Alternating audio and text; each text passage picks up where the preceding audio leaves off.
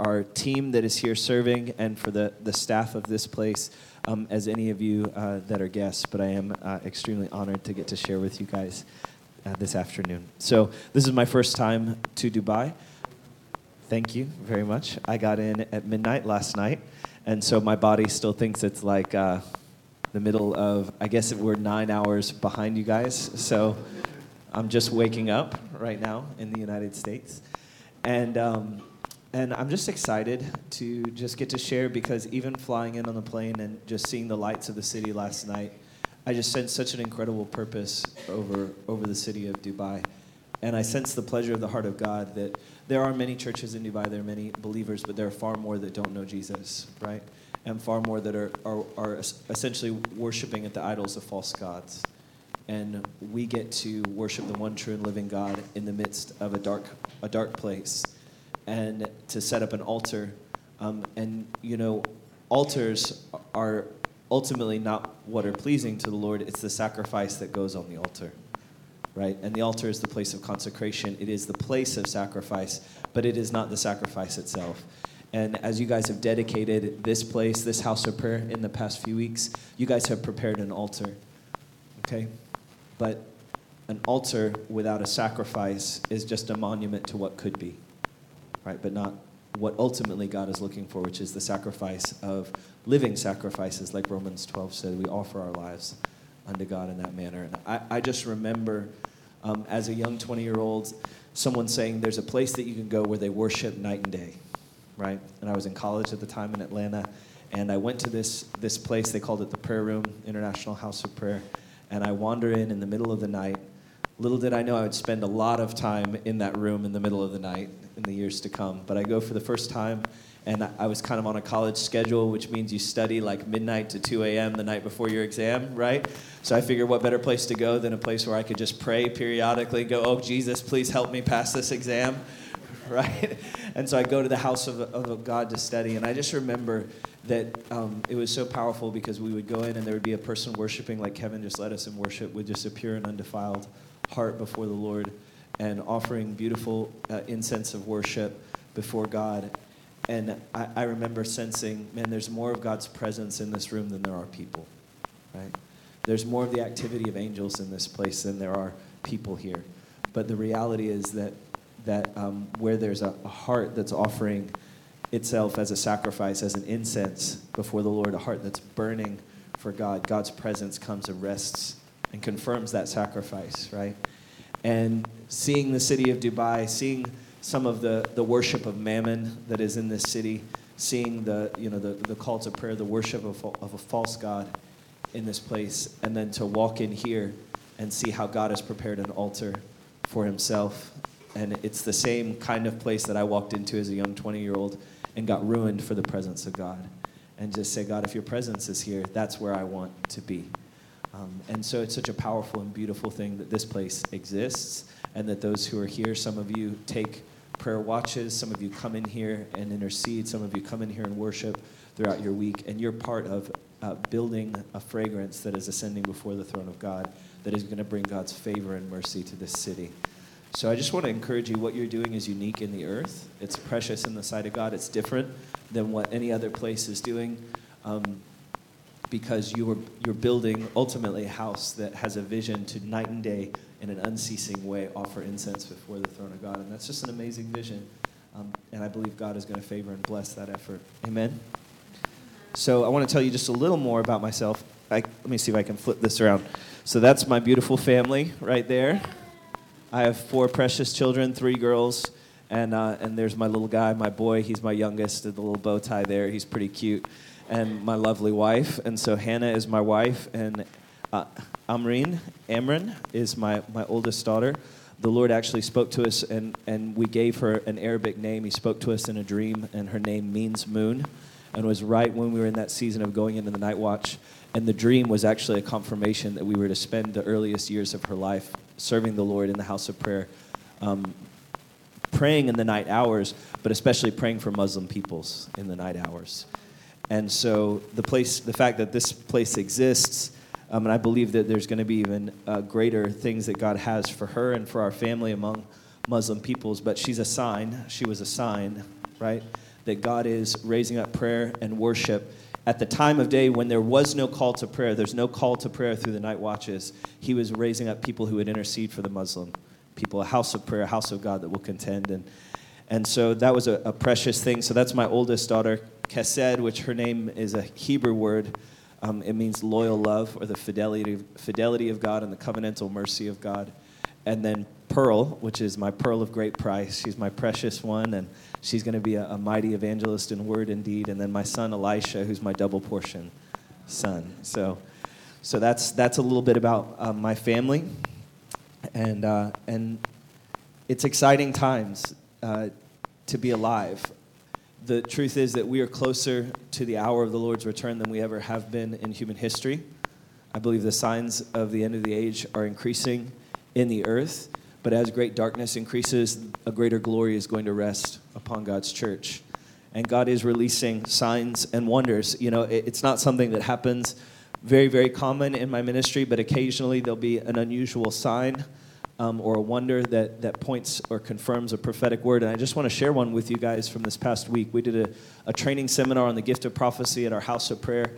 And one of the teaching points is I talked about the mystery of God, and I gave some examples of how either I've had to do some foolish things, or in the Bible, things that seem naturally foolish and weak, but how oftentimes God will anoint those foolish or unusual things. And I remember standing in the back of our room and at the house of prayer, listening to the person teaching before me, and I just had this faint impression. There were some earplugs there, and I felt like the Lord said, I'm going to be unplugging people's ears in the Spirit and giving them the ability to hear. And I want you to actually, it's all right if we need to switch, just let me know, brother. Might. Okay.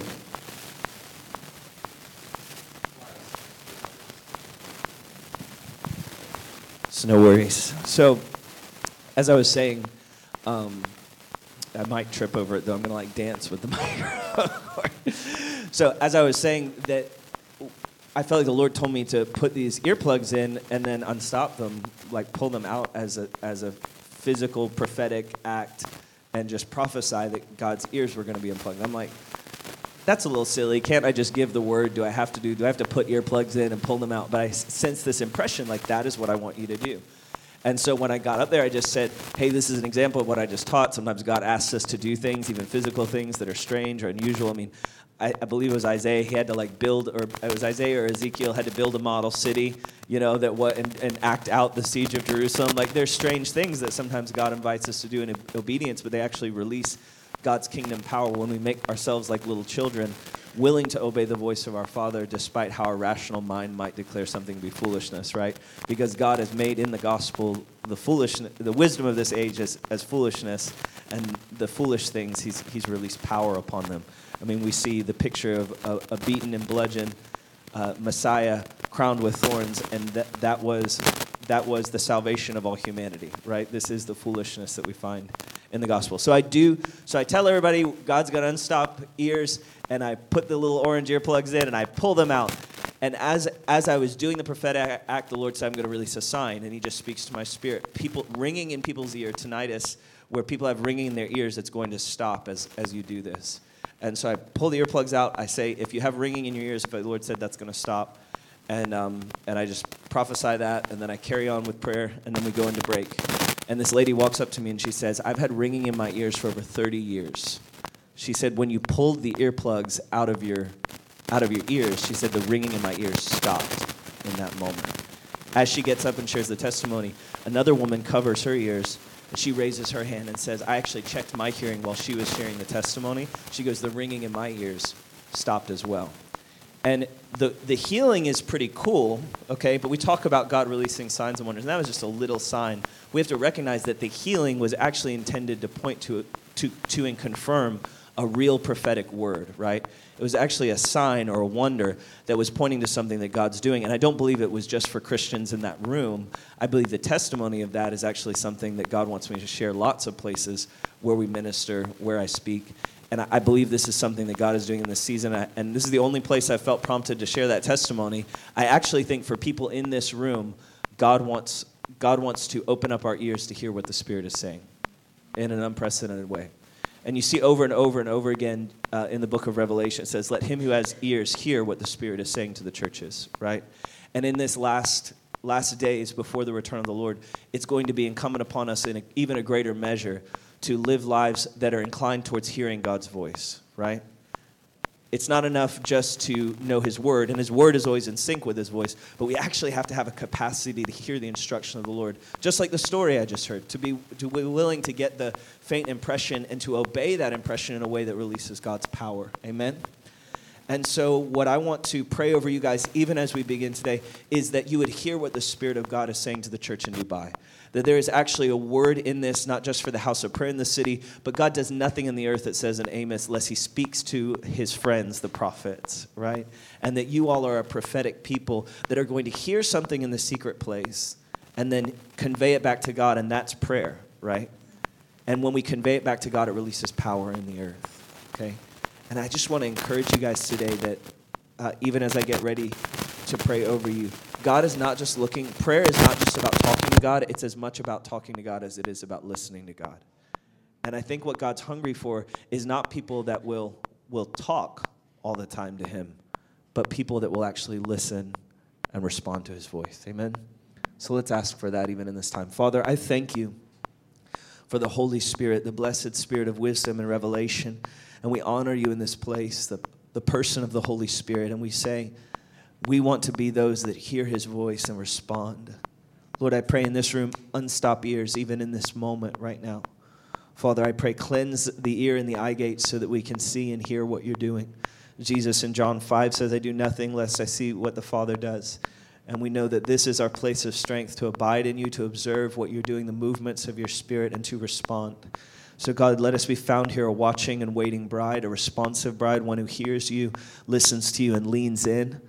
God, I pray courage even as I'm sharing to lean into the invitation of this message. I pray that you would give me prophetic insight even to share with individuals in this room.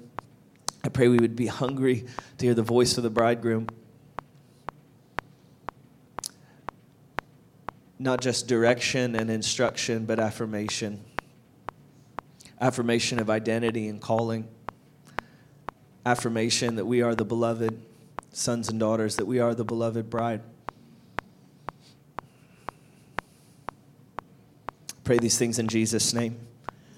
Even as I was praying, I was just sensing something from the Lord, so I'll share that before I even get into the notes. And that is that some in this room have been praying, God, give me direction, right? God, give me instruction. God, lead me. And God wants to tell you who you are before he wants to tell you what to go do. And I just feel like there's even been some frustration where it's like you're going, God, show me what to do. And he says, you're my beloved son in whom I'm well pleased. And you're like, that's you're not telling me what to do, God. If you love me, tell me what to do. And he's like, you're my beloved son. You're my beloved daughter in whom I'm well pleased. And I'm telling you, he wants you to be more about the being with him than the doing for him. And if you will tune into where God wants to tell you about who you are to be in him, out of that, I don't think you'll have to even have him tell you what to do. You'll know what to do. Right? You'll know what to do. When you're rooted in who you are in him, what we're to do just flows naturally out of that place of carrying his heart. Amen. So, Father, release that to us even in this time. Tell us who we are to be as a people in Jesus' name. How many here are familiar with the name familiar with the name Charles Finney? Okay, handful. All right, how many are familiar with the name Evan Roberts? Okay, handful. So these are two famous revivalists. I'm not going to give you the full biographical sketches for these revivalists. I'm just going to tell you stories. But you can go and find great books on Amazon about these mighty men of God. And I have a whole class that I've taught before in historic revivals. And it just encourages me a lot of times to read the historical accounts and then look at the parallels in Scripture and then look at what God is saying in this present hour, because I believe he's raising up men and women exactly in the likeness of ones like Charles Finney and Jonathan Edwards and Evan Roberts and Mariah Woodworth Eder and many others. And so these are just amazing stories. Let the spirit of prophecy, it says, is the testimony of Jesus, right? Which means it's the story. When we prophesy, we're telling the story of what Jesus is doing. And I believe testimonies oftentimes, they carry the seeds of the future move of God, right? When they fall upon soft hearts that are full of faith, and they say, what God did then, he'll do again. Okay? So these stories are to encourage faith, and then I'll draw a point about, and I call this message the Vow of Unusual Dedication. Okay? So Charles Finney, starting there, he says, I once preached for the first time in a mill town. The next morning, I went into a manufacturing establishment to view its operations. As I passed into the weaving department, I saw a large group of young women, some of whom I observed were looking at me and then at each other in a manner that indicated a frivolous spirit and that showed that they knew me. So because the preacher had come into the place that they were working, they're all kind of laughing and giggling at him and mocking him a little bit.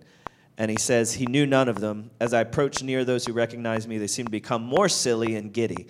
Their levity made a peculiar impression on me, and I felt it in my heart. I stopped short and looked at them. With what expression, I do not know, because my whole mind was absorbed with a sense of their guilt and danger. So here are these girls kind of mocking the preacher, and he comes to them, and he's so filled with concern. He doesn't know quite what the expression was on his face, but he had a sense of deep concern for their souls. He says, as I steadily looked on them, I observed that one of them became very much agitated.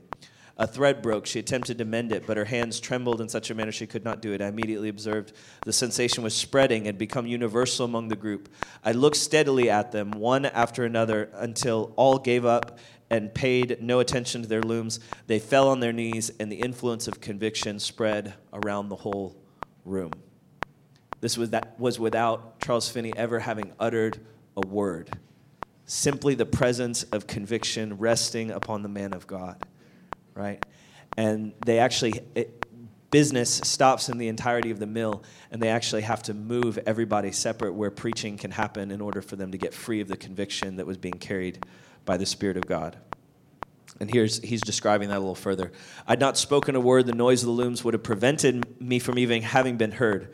In a few minutes, all the work was abandoned. Tears and lamentations filled the room. The work at the mill then halted, and a space was prepared where he could preach and pray with those under conviction. The word was with power. Many expressed hope in Christ that day. Within a few days, as I was informed, nearly every person in that great establishment, together with the owner, had hope in Christ. This is from his book called Power from on High.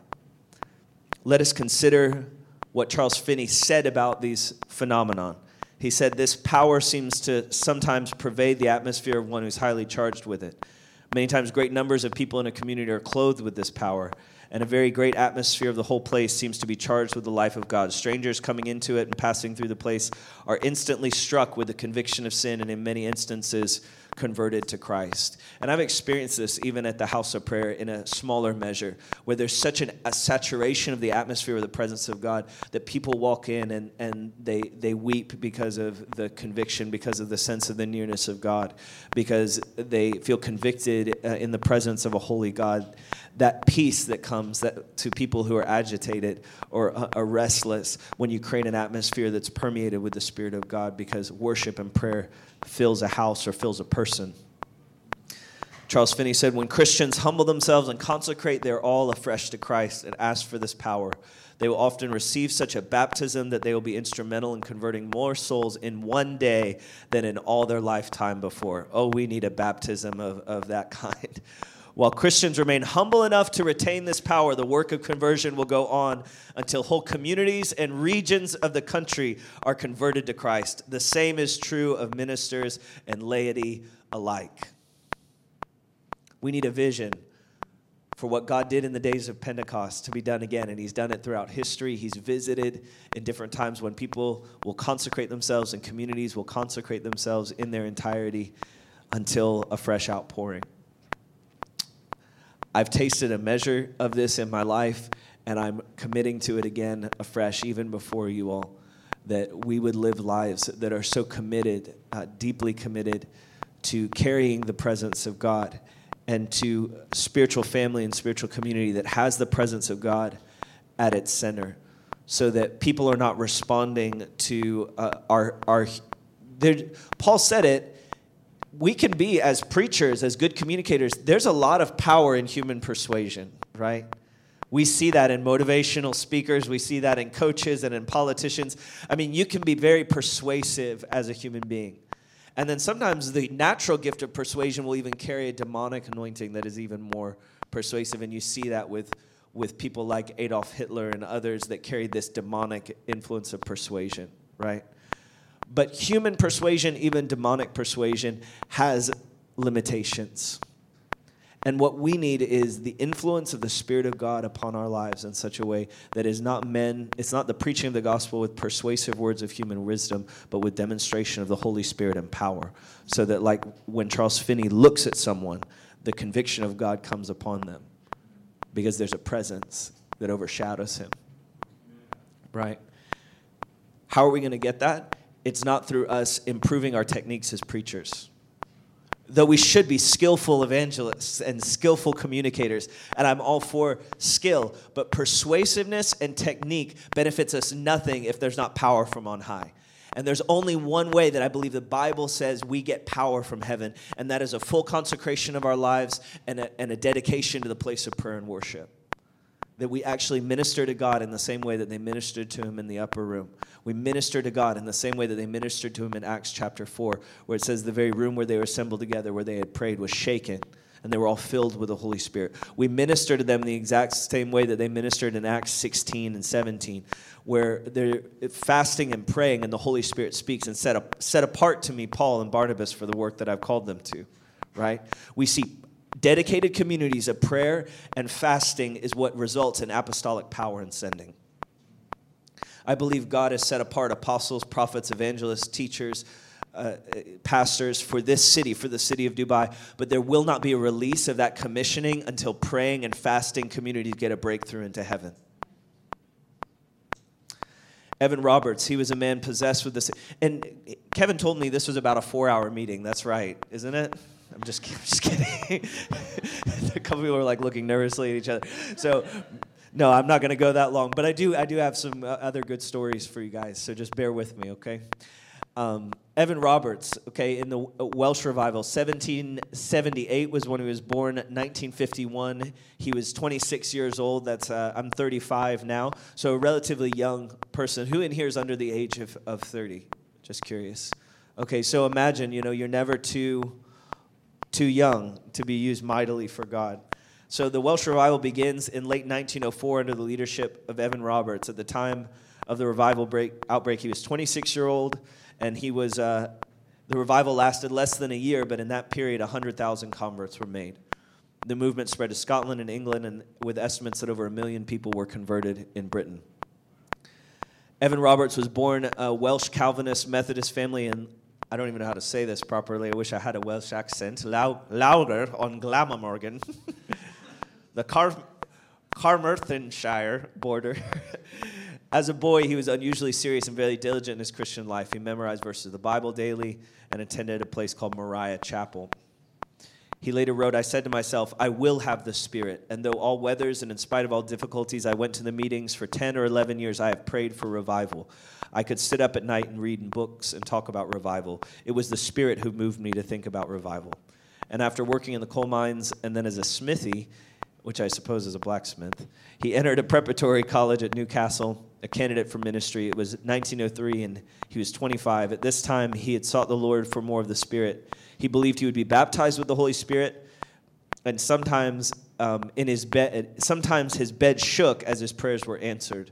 The Lord began to wake him up at 1 a.m. for divine fellowship, and he would pray for hours, returning to bed at 5 a.m. for another few hours of sleep.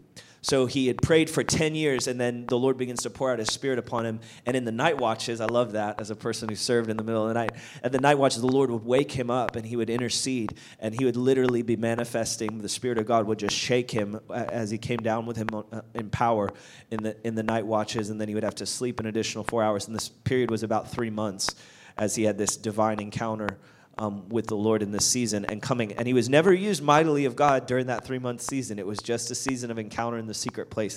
But coming out of that season, whenever he would begin to gather for prayer meetings, multitudes would come because of the manifest presence of God that rested on him. And it was mostly prayer and worship. They called it a singing revival, because what would happen is the power of God would come down in waves as they would testify and as they would sing. The following is Evan Roberts' personal testimony of encounter he had with God that prepared him to lead the Welsh revival. For 13 years, I prayed for the Spirit, and this is the way I was led to pray.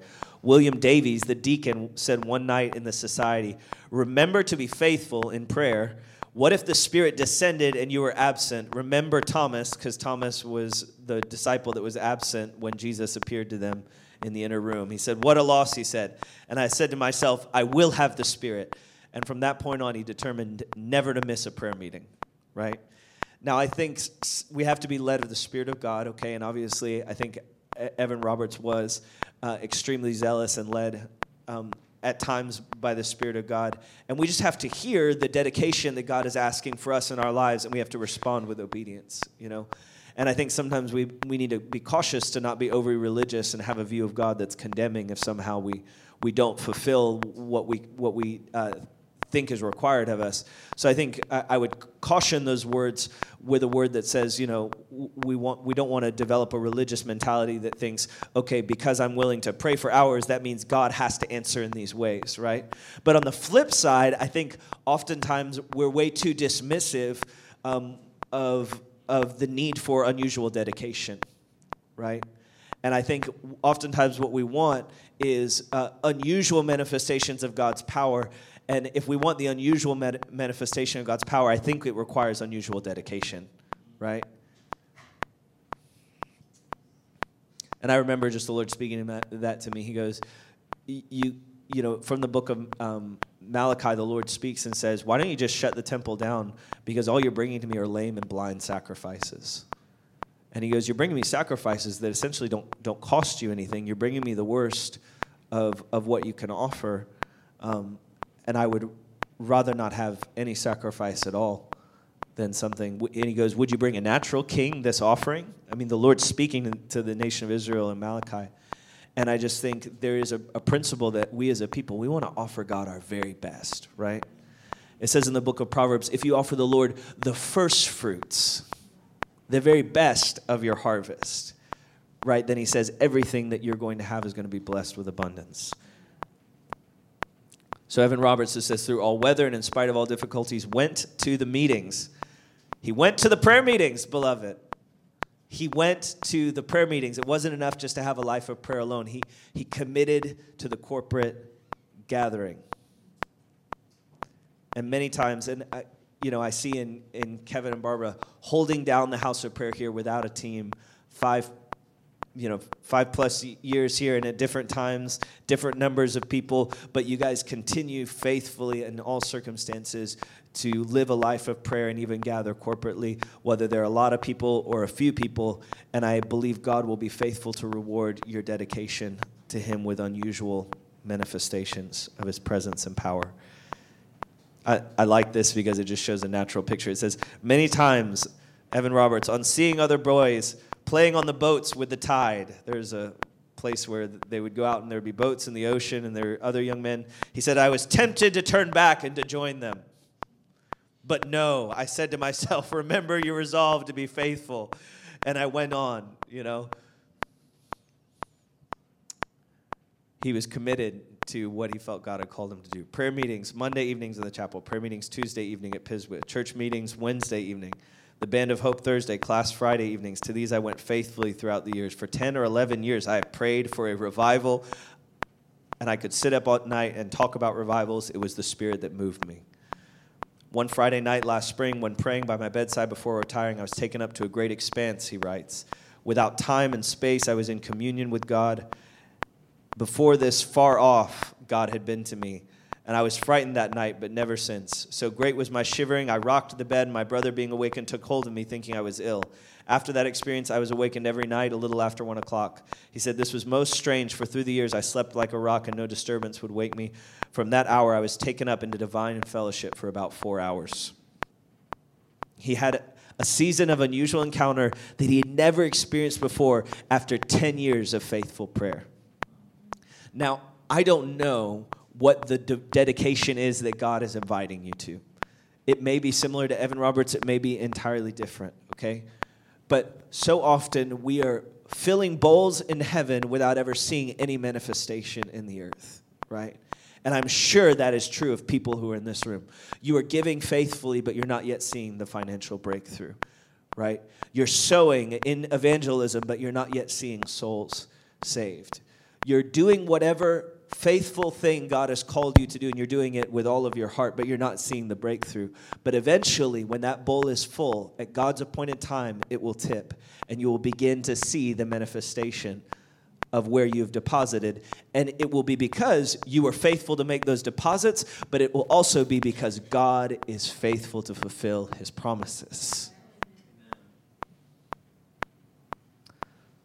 Let's see here. Something happened to my notes here. 1 second. There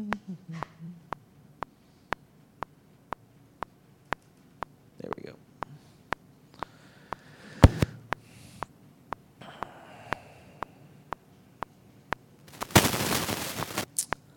So would you like to hear the story of the very first? So Evan Roberts had a powerful personal experience. Would you like to hear the story of how the corporate encounter began in the Welsh revival?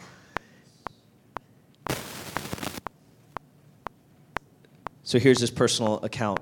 On the way to the 9 o'clock meeting, Reverend Seth Joshua remarked, "We're going to have a wonderful meeting today." To this I replied, "I feel myself almost bursting." The meeting, having been opened, was handed over to the Spirit. I was conscious that I would have to pray.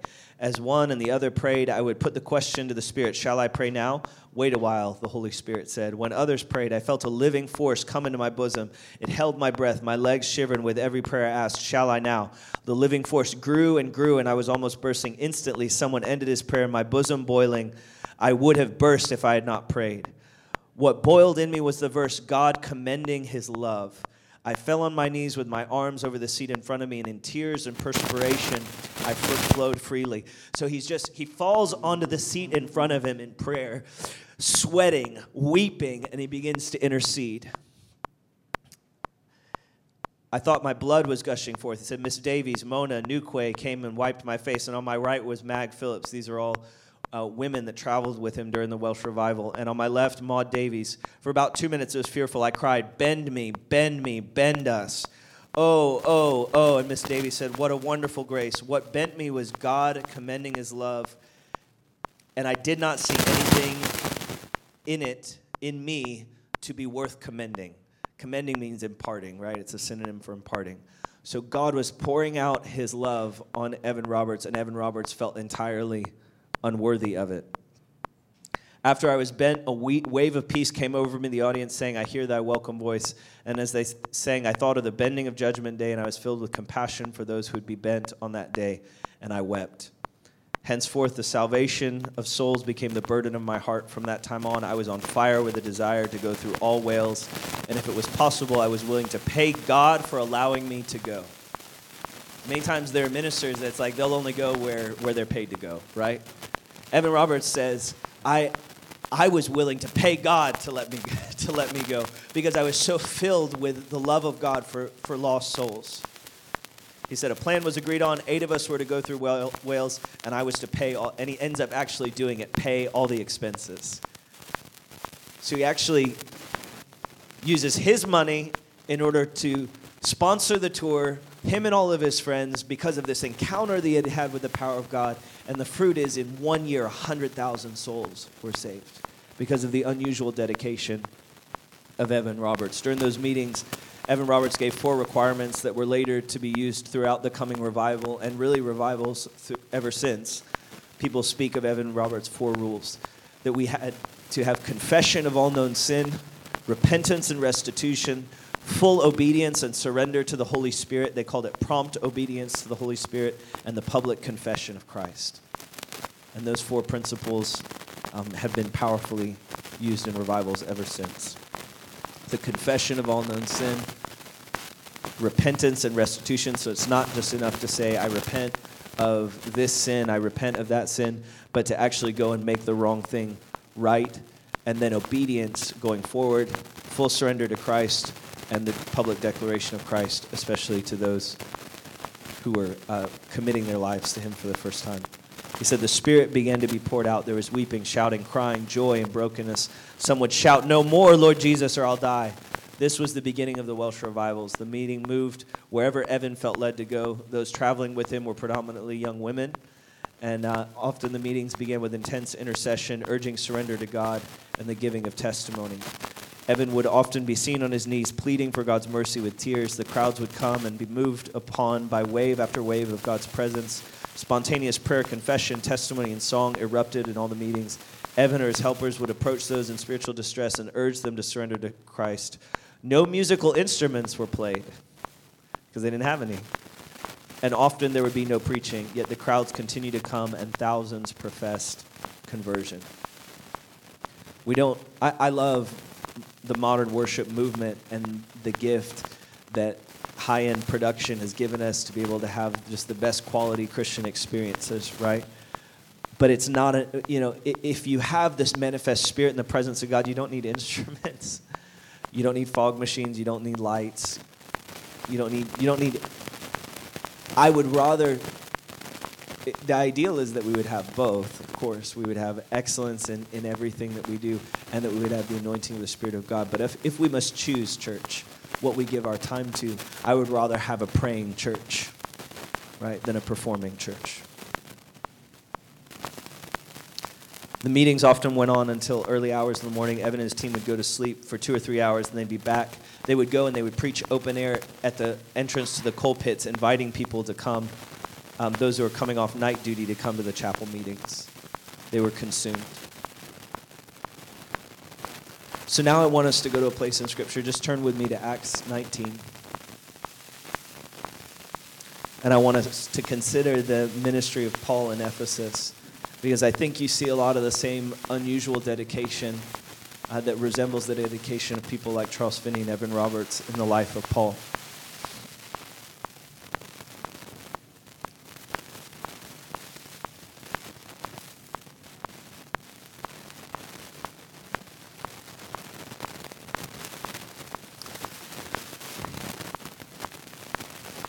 So I just want to tell you about this amazing move of God in Ephesus, and then we'll look at the secret life of Paul, or the life of Paul before the move of God's Spirit, and just see the kind of dedication and commitment that was necessary to produce this unusual manifestation.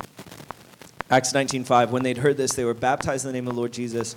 When Paul laid hands on them, the Holy Spirit came upon them. They spoke with tongues and prophesied, and these are about 12 men in all. So those 12 men went on to be the foundation of the church in Ephesus. The gospels proclaimed throughout the region was confirmed with, quote, unusual miracles, Acts 19:10. All who dwelt in Asia heard the word of the Lord Jesus. Now God worked unusual miracles by the hand of Paul. Handkerchiefs and aprons, this is Acts 19:11 and 12, were brought from his body to the sick, and diseases left them, and evil spirits went out of them.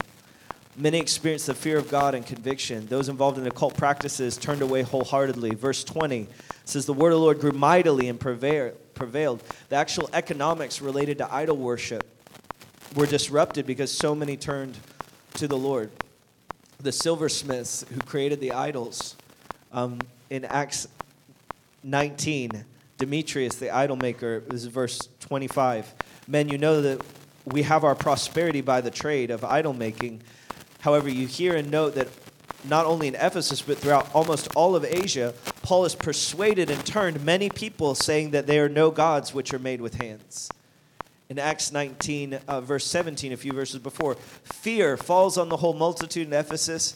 It says the name of the Lord Jesus is magnified because Paul is able, the demons are the sons of Sceva, these Jewish mysticists that were trying to use occult practices to drive out demons. They get beat up by this demon-possessed guy, and the demons say, Paul we know and Jesus we know, but who are you? And because of the testimony of these kind of false exorcists, fear comes on all those, and Jesus is magnified. And those who practice the occult, they bring their books together and they burn them in the sight of them all, and they count up the value in total 50,000 pieces of silver. So people were not only confessing their sin, but wholeheartedly repenting, and even the economics of the idol trade were being disrupted. So we see in Ephesus this unusual regional outbreak of the Spirit of God. It says unusual miracles. In the Welsh revival, there's this funny story that so many coal miners got saved, they stopped using cuss language, And so the ponies that were the pit ponies that were used to carry the coal had to be retrained because the language of the foul-mouthed coal workers were so radically changed, right? And so you see the impact of the revival on culture and society and on the everyday living of people and their jobs. We see the same thing in the book of Ephesus, right? People that had formerly made a work through occult practices or through idolatry, they were forsaken or their revenue streams were drying up because the revival didn't just stay inside the church, right? It was actually permeating culture. What would it be like if there was a dwelling place for God in this city that touched all 7 cities of the United Arab Emirates? What would it be like, right, if there was such a move of God's power that the economics of this city, the tourism of this city, both were positively impacted by people coming here to experience God's power and presence, and also negatively impacted because people no longer wanted the illicit or ungodly things that are being offered. That's the kind of the move of God's Spirit that I believe He wants. So let's fast forward a little bit. In Acts 20, Paul's passing through Ephesus. He's going to these same 12 that he baptized originally, and they've seen a mighty work of God. And he's recounting to them the things that he did that were in their midst. And it gives us incredible insight into the unusual dedication that resulted in God dwelling in that city in that way. And without reading the whole passage, I just want to highlight some of the portions. So if you flip forward to Acts 20, Paul says, "You know from the first day that I came to Asia in what manner I always lived among you." He said, "Serving the Lord with all humility, with many tears and trials which happened to me by the plotting of the Jews. I kept nothing back, was helpful. I proclaimed it to you and taught it publicly from house to house, testifying to Jews and to Greeks repentance towards God and faith towards our Lord Jesus. And see now, I go bound in spirit to Jerusalem, not knowing the things that will happen, except the Holy Spirit testifies, saying that chains and tribulations await me, but none of these things move me, nor do I count my life dear to me." Verse 31, "Therefore watch and remember that for 3 years I did not cease to warn everyone night and day with tears." Verse 33, "I've coveted no one's silver or gold or apparel. Yes, you yourselves know that these hands have provided for my necessities and all those who are with me. I've shown you in every way by laboring like this, you must support the weak. And remember of our words of our Lord Jesus, said it's more blessed to give than to receive." And when he said these things, he knelt down and prayed with them all. And they wept freely and fell on Paul's neck and kissed him. See, Paul's dedication was characterized by his first willingness to suffer persecution, even unto death.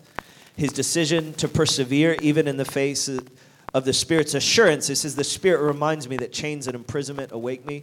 His deep concern and pain over the danger of heresy. He said, "I wept night and day pleading with you to avoid wolves." He said he provided for the work of the ministry through his own physical labor. Paul's ministry of revival and emphasis was glorious but labor-intensive and demanded a heart of humility. Suffering of persecution, anguish in teaching, and prayer over those he loved. He preached the gospel house to house, and he worked a hard manual job to provide for himself and his companions.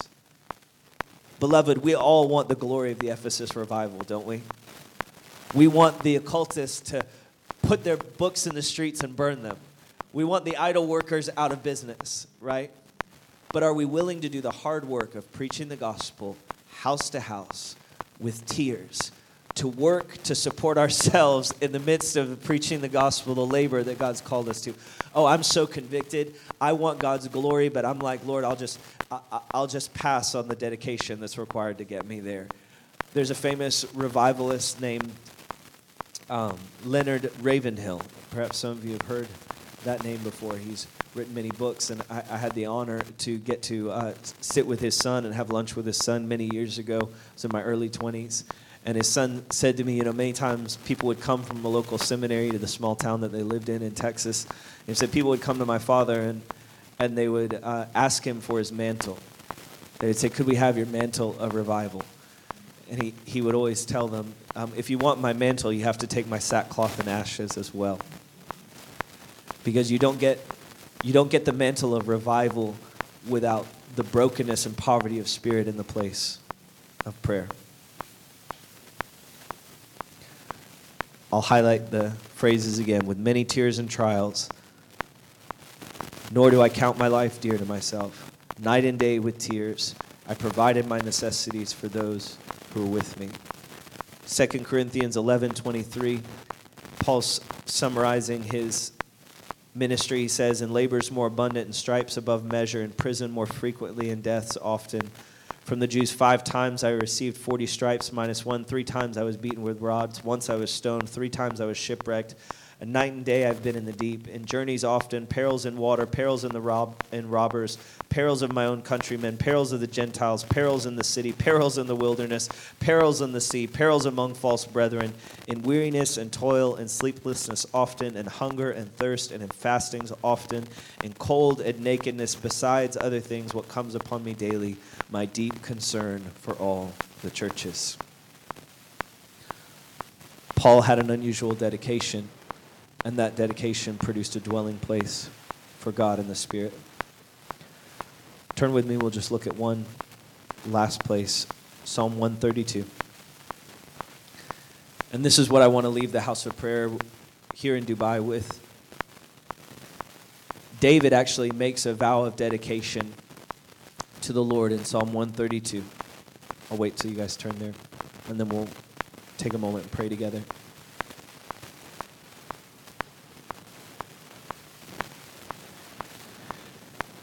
Psalm 132, verse 2. He swore to the Lord and vowed to the Mighty One of Jacob, surely I will go into the chamber of my house, or surely I will not go into the chamber of my house, or go up to the comfort of my bed.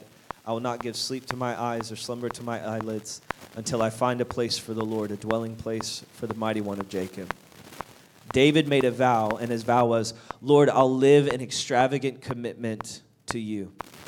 I vow to the Lord, I won't go to the chamber of my house. I'm not going to my bedroom where I'm going to be comfortable, to the comfort of my bed. I'm not going to give sleep to my eyes. In verse 5, he gives the goal, the focal point, until there's a dwelling place for God in my city. And David obviously isn't saying, I'm never going to sleep again. He's saying, I won't live in business as usual. I won't just build my own house and attend to my own ministry and to my own business. Yes, I'll be responsible, but I'm going to be gripped with something bigger than that, something that demands my commitment beyond my own personal needs and comforts and finances of my household. He describes the vision that possessed him above his own comfort. I want to see a dwelling place for God in my city. What is a dwelling place? It's a place on earth where God's manifest presence is being released in an unusual way, like in Ephesus, like in the Welsh revival, like in the mill where Evan Roberts stopped to gaze at those girls. A dwelling place for God speaks of a people who are living in unity with the Holy Spirit.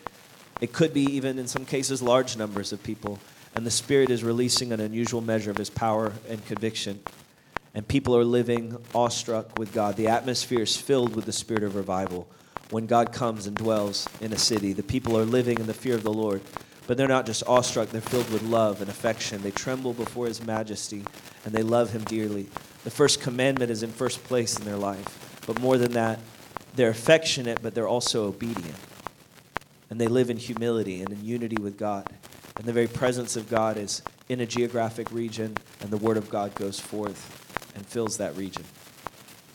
See, I love what happened in Ephesus, but what's powerful is it says, because of what happened in Ephesus, the whole region heard the word of God. Oh, that it would be said, because of what happened among a small group of people in Dubai, that the city would be shaken and the region would hear the word of God. But you won't have an unusual manifestation of God's presence in this place unless there's a company of people that are willing to live an unusual dedication unto that dwelling. People that are willing to take the same vow that David did.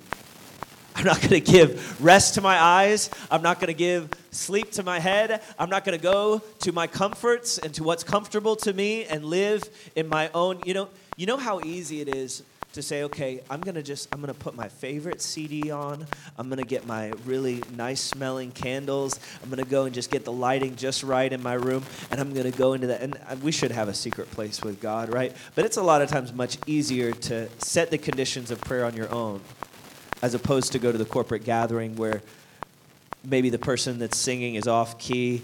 Maybe that person that annoys you or offended you last time is sitting 2 rows behind you, right?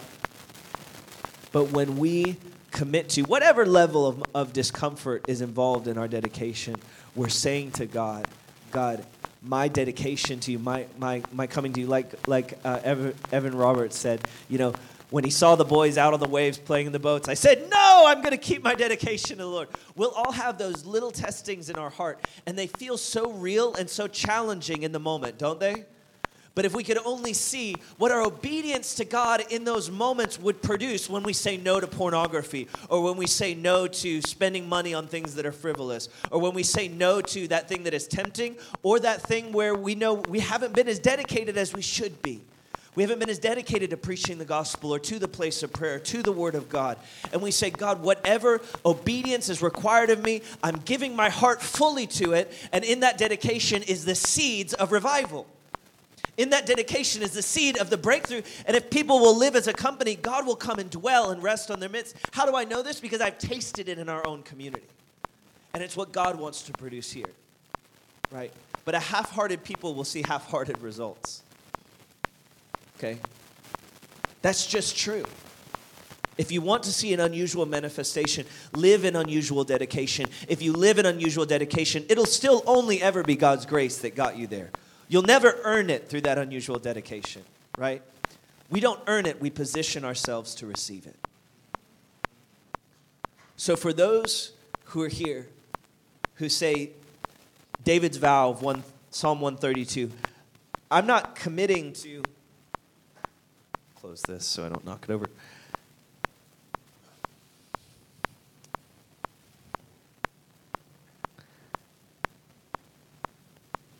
David's vow of unusual dedication.